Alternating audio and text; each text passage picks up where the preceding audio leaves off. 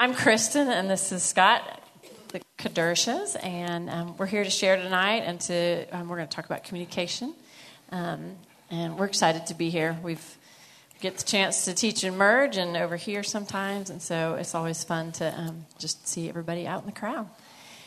So we have 4 kids, and I think there's a slide of our family. There we go. 4 boys, to be specific, and they obviously think they're superheroes there. But we've got twins on the outside in the sweater and in the plaid shirt, and they are actually 11 now. This was a couple years ago. And then the one in my lap is about to be 9, and the other one just turned 7. As you can tell, even when you look at our twins, very different. They look different. They act different. Their personalities are different. Scott and I are very different. Just in being married, you realize how different you are, and some of those differences have become strengths as the two of us have just grown in being married and in oneness. And then you think about 4/5 boys in a house. There's a lot of testosterone and a lot of wrestling that turns to arguing that might turn to bickering. And so we have a lot of opportunity to resolve conflict in our house, not just between the two of us, but even as in parenting.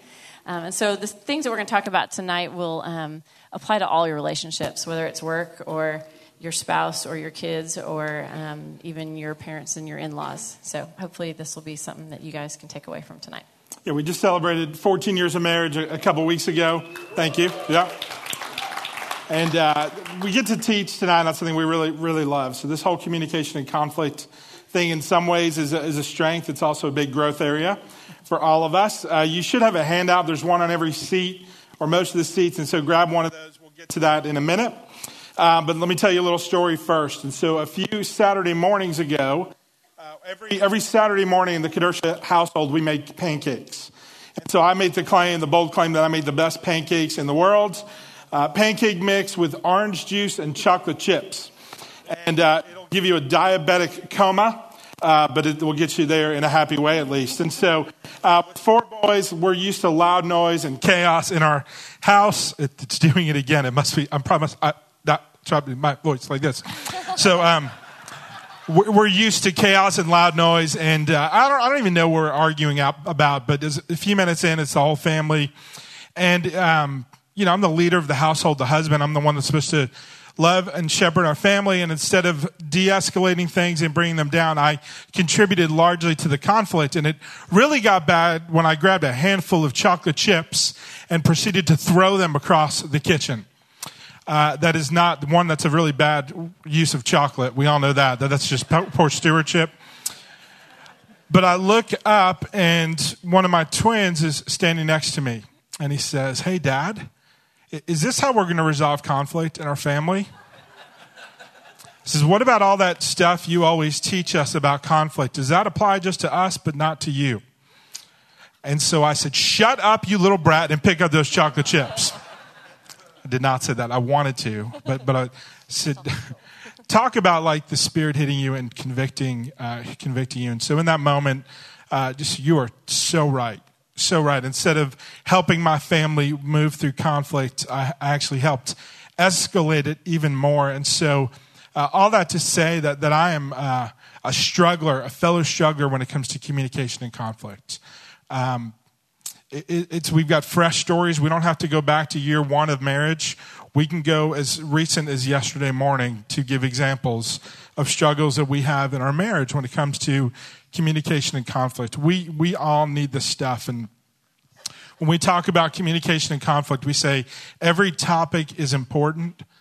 But other than spiritual intimacy and being on the same page with Jesus, I'm not sure there's really anything else more important that you can talk through. Because what you learn in communication and conflict provides a foundation of what you're going to talk through when you get to money and sex and communication, every topic you'll talk through, communication and conflict will help get you there or will be a barrier to you becoming one and growing in oneness with each other. And so we're going to talk through very quickly tonight 7 common communication and conflict mistakes. What's interesting is that we teach some of this to pre-married couples, but it 100% applies to pre-marrieds, to newly marrieds, to every single married couple. And so we're going to fly through 7 common communication and conflict mistakes. All right, mistake 1 is to believe that the goal of communication is to make sure you are heard. And so one of the ways that we as human beings and a couple are unique and special is our ability to communicate with one another. But somewhere along the way, our goal typically becomes to be to win and to get our point across, and not to be understood and to pursue unity or oneness as a couple. Proverbs 18:2, a fool takes no pleasure in understanding, but only in expressing his opinion. And so the goal should be mutual understanding. And when we say understanding, that doesn't mean you have to agree with one another, but you just help your spouse understand how you feel, what your side of it is, not so that you can win, but just so that you can understand one another and that you can grow in oneness. So about 2 months ago, Kristen calls me in a panic. I'm driving home from work. She tells me that her purse has been stolen. And so I pull into the driveway, and she tells me that someone walked into our garage, opened up her car, took her purse, and ran with it. And so I just get back in the car and I start cruising the neighborhood to find this guy. I'm assuming it was a guy that took Kristen's purse. And I get back home, and the first thing I do when I get home is begin the lecture. Don't you know that you shouldn't leave the garage door open? Don't you know that you shouldn't, like, who leaves their purse in their car? I don't. Okay, some people are raising their hand. Thank you. Don't do it, okay? Because I care for your purse and your marriage. And so I begin the lecture of all the things that Kristen shouldn't have done. My wife is a highly intelligent human being. She married me. That's evidence of her intelligence. And so that was not in the notes. And she didn't write that in. So she is a very bright woman and very discerning, intelligent. She does not need a lecture from Scott Kadersh on what to do with her purse and to close the garage door. What I needed to do in that moment was just shut my mouth and listen. Ask good questions and seek to understand what she was walking through. And so I failed miserably because I thought the goal of communication was for me to be heard, to make sure that she knew what you are supposed to do with your car, with the garage, and with your purse. Mistake, something I would like to add that? Okay. All right. Mistake number 2 is not understanding the impact of your words and tone. So we've heard this as a young age, sticks and stones may break my bones, but words will never hurt me. There may not be a more false statement ever said. Okay, like words are so hurtful. They're penetrating. I remember the things that people said about me in middle school, in elementary school, in high school, in college. We remember the words that people use. Words are hurtful. And it's not only the words we say, it's also the way that we say those things. Proverbs 12:18 says, reckless words pierce like a sword, but the tongue of the wise brings healing. Another one right next to it is Proverbs 18:21, death and life are in the power of the tongue, and those who love it will eat its fruit. What those 2 verses communicate is that our words have power. There's either life in them or there's death. We're either healing with our words or we're reckless in our words. And so it's what we say, and it's also how we say it. Our tone matters, and the words that we choose to use with one another in marriage matter. And so when you think about tone, a lot of times, at least for myself, I don't catch what I'm saying in the tone that I'm saying it in. Like, my words seem very kind and thoughtful, but the way that I say it comes out very disrespectful or not honoring. So it can be as simple as, honey, would you please take out the trash? That sounds like a nice, pleasant request. Or it can be, for the love, would you take the trash out? In other words, you have done nothing. You have forgotten to take the trash out again. I'm going to treat you like my 12-year-old. Would you please do something that I asked you to? And so there's a huge difference when you think about how, not just the words you use, but the sound of your voice as well. Colossians 3, Paul speaks the words of truth that apply to this in any relationship, but just clothe yourself with compassion, kindness, humility, meekness, patience, bearing, forgiving, and above all, put on love, which binds everything together in perfect harmony. And so just ask yourself, ask your spouse, what does my tone sound like, especially when things are not going my way or we're getting into conflict? Do I sound like that, kind and humble and meek, or do I sound disrespectful and unkind? All right, mistake 3. Assume conflict ends when you say, I'm sorry.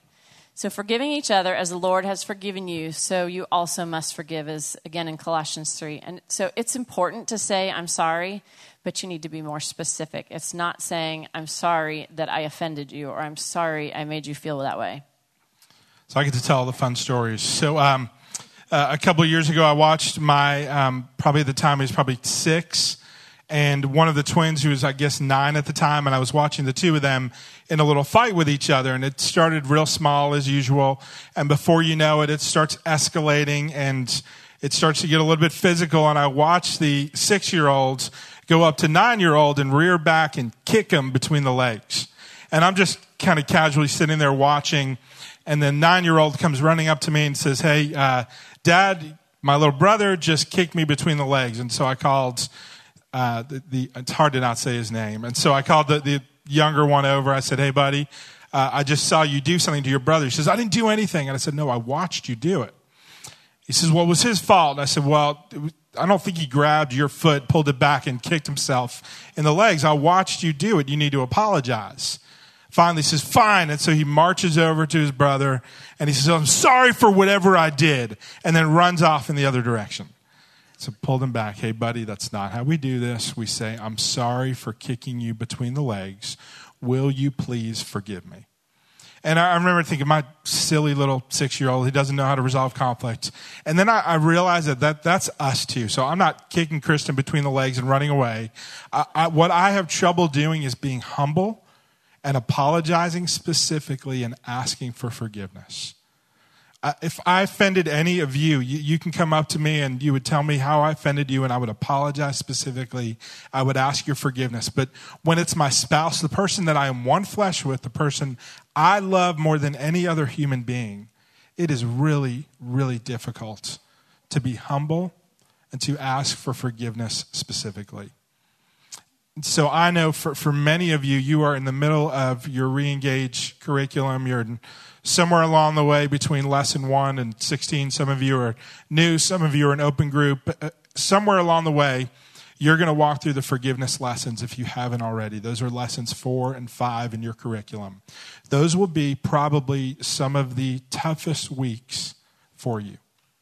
Forgiveness is difficult. We want forgiveness for ourselves. We want to be forgiven. We want our spouse to forgive us, but for some reason it's difficult to offer that same forgiveness to one another. And so I just want to remind you that we are forgiven of everything through Christ, and that we are to forgive one another in the same way. That's Colossians 3:13. That's Ephesians 4:32. That's Matthew 18:21 through 35, the parable of the unmerciful servant. One of my favorite stories in the whole Bible. And so we're quick to want to receive forgiveness, but we need to be willing to offer forgiveness as well. And so I want to remind you, when you do something wrong, when you mess up, when you sin, to ask for forgiveness, to apologize specifically, to be humble. Because if you do, that will go a very, very long way towards recovery in your marriage.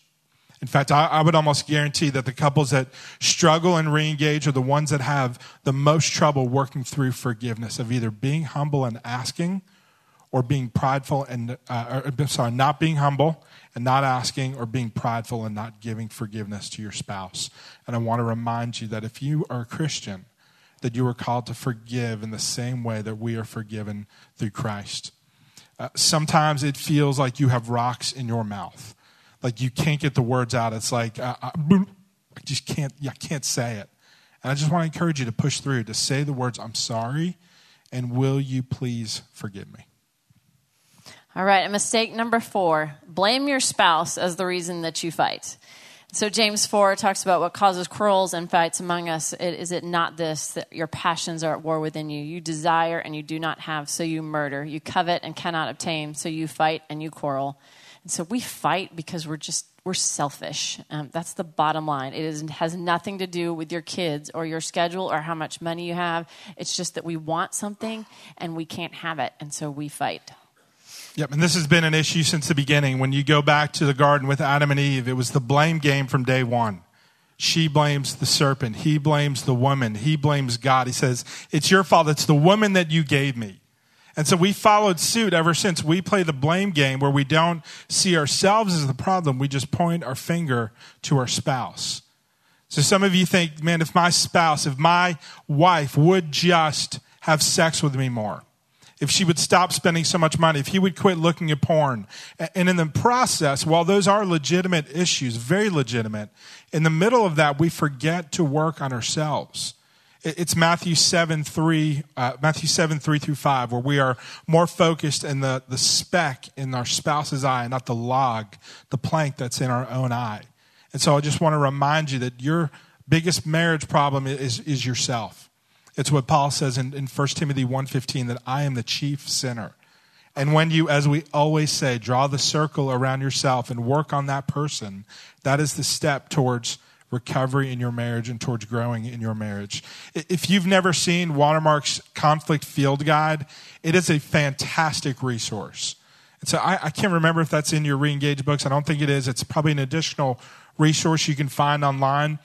Write it down on the page, write Watermark Conflict Field Guide, Google it, download it, read that thing. It is full of scripture and will be a huge help in your marriage and all of your relationships. All right, mistake number 5, don't ever take a timeout. So many people do this using Ephesians 4:26, which says, be angry and do not sin. Do not let the sun go down on your anger. And so Paul is using this as a metaphor to communicate truth. The sun can go down on your conflict, and there are times that we need to pause, but we need to purpose to come back to taking care of that so that we pursue oneness. So there are times, such as when you're hungry or hurting. So none of us are really good at conversation and conflict when we are hungry. And the lack of food just kind of reveals the depths of our sin in our heart. Amen. Yes. Anyone? Yes.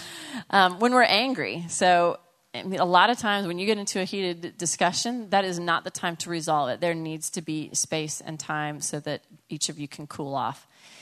If you're late or lost, I come from a military family, and being late is just this far from sin. And being lost is probably one of the most frustrating things for me. Like, you do not want to be in the car with me, and you certainly don't want to pursue a conversation of any type if we're late or lost.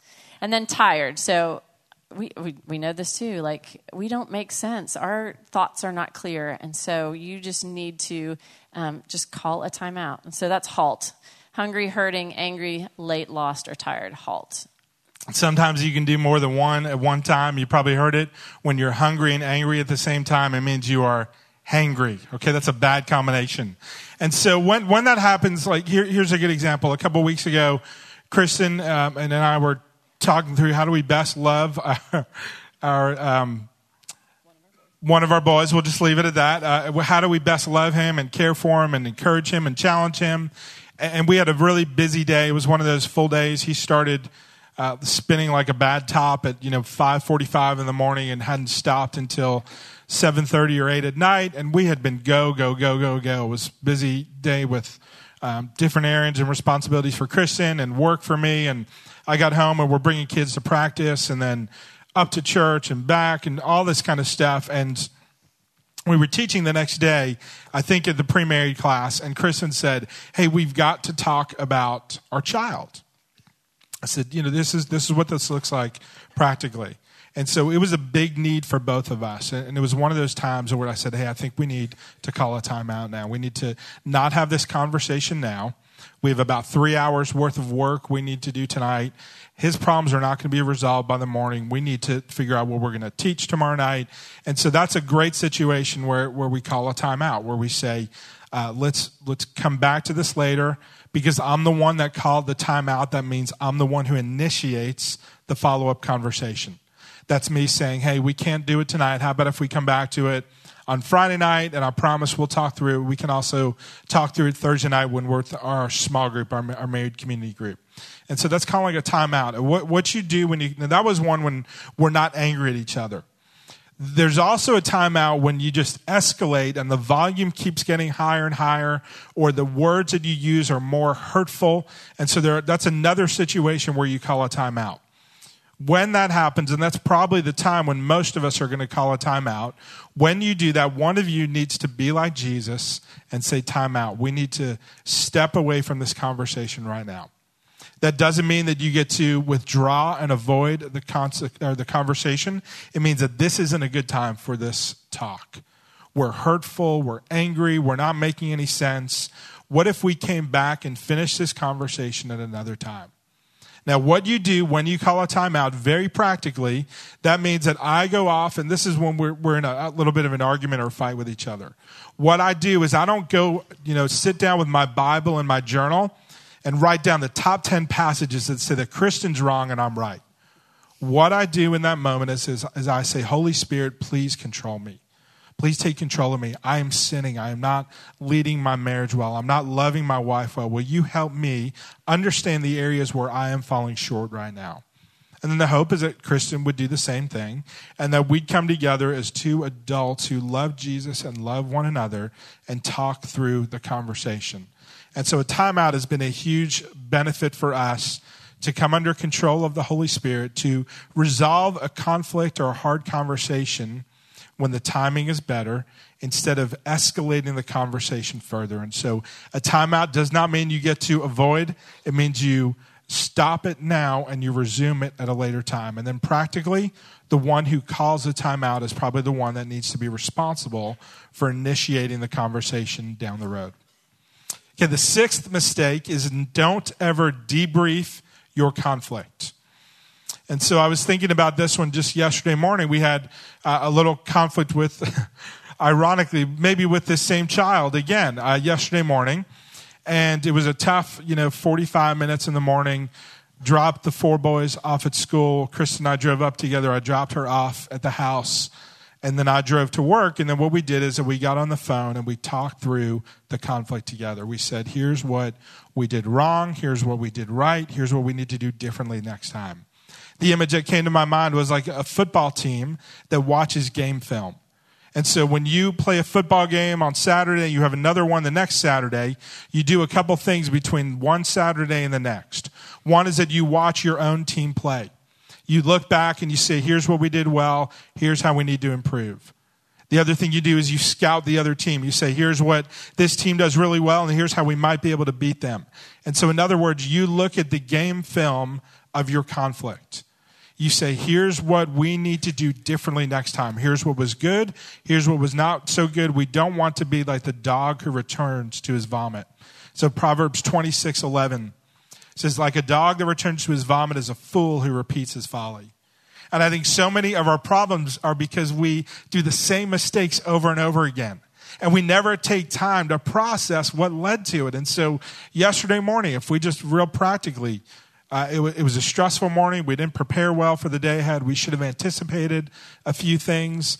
I escalated. And then there were a few things that were out of our control that we had no control over. So we can't do those over, but there's some things that we could have done differently. And so when you have a hard conversation, take some time to debrief what you did and how you could do things differently the next time around. Mistake 7 is never ask others for help. So you're here, and so you've already asked some people in to help you out. And if you're stuck, even being here, bring others in. We talk about widening the circle. So we have no trouble seeing the sin of our spouse or the people around us, but a lot of times we do not see our own issues, and so that's where you want to ask others in. Yeah, so we talk about widening the circle. The good thing is for all of you who are already in a closed group, you have a wider circle. If you go to church here, you're in a community group. You're in a re-engage group. If you're at another church, I don't care where you go, but you've got to find people who will widen the circle. If we try to resolve things on our own, often we get stuck. And so the mistake is not bringing others in. And so we want you to widen the circle. We're so grateful that y'all are here. I mean, I think there's so many couples will struggle and they will isolate and not bring others in. They won't go to re-engage. They won't involve others. They're too stuck in their sin and their shame to bring others in. And so you are doing exactly what you need to do. You're coming to re-engage, and it's not about re-engage, but this is a way to help you grow in your marriage. It's about what Jesus wants to do in your marriage. And so forgiveness, it's seeking to understand, it's widening the circle, it's understanding your words and your tone, it's all the things that we talked about, it's forgiving. that will help you grow in your marriage. And I think we have a really unique opportunity. See, when you finish up, you are blessed with 16 weeks of really good teaching and a leader who cares for you, and 16 weeks of homework to be able to grow in your marriage. And so we have the opportunity as people who love the Lord to be an example of what is different about a Christian marriage. And so I just want to encourage you. I want to tell you how proud of you I am for taking this step, and I know this is hard. If someone who gets paid to be a good communicator for a living in marriage, I'm a marriage pastor. And I stink at this sometimes. And so sometimes it's just widening the circle and saying we need to grow and we need to improve, and you're doing exactly that. So I'd love to pray for you, and then I think Ryan's going to come up and close things out. So Lord, thanks for tonight. God, I pray that we won't make these mistakes. I pray that you'd help us to grow in the way that we love our spouse, the way we love you, the way we love our kids. God, help us to see where we fall short. Help us to not be prideful. Help us to be humble. To not be like the dog who returns to its vomit, but one who rather turns and walks away from his sin and shame. God, help us to communicate in conflict in a way that helps us grow in our marriages. God, I pray for every marriage here that you would help them be a great picture of your love for us, the church. In Christ's name we pray. Amen.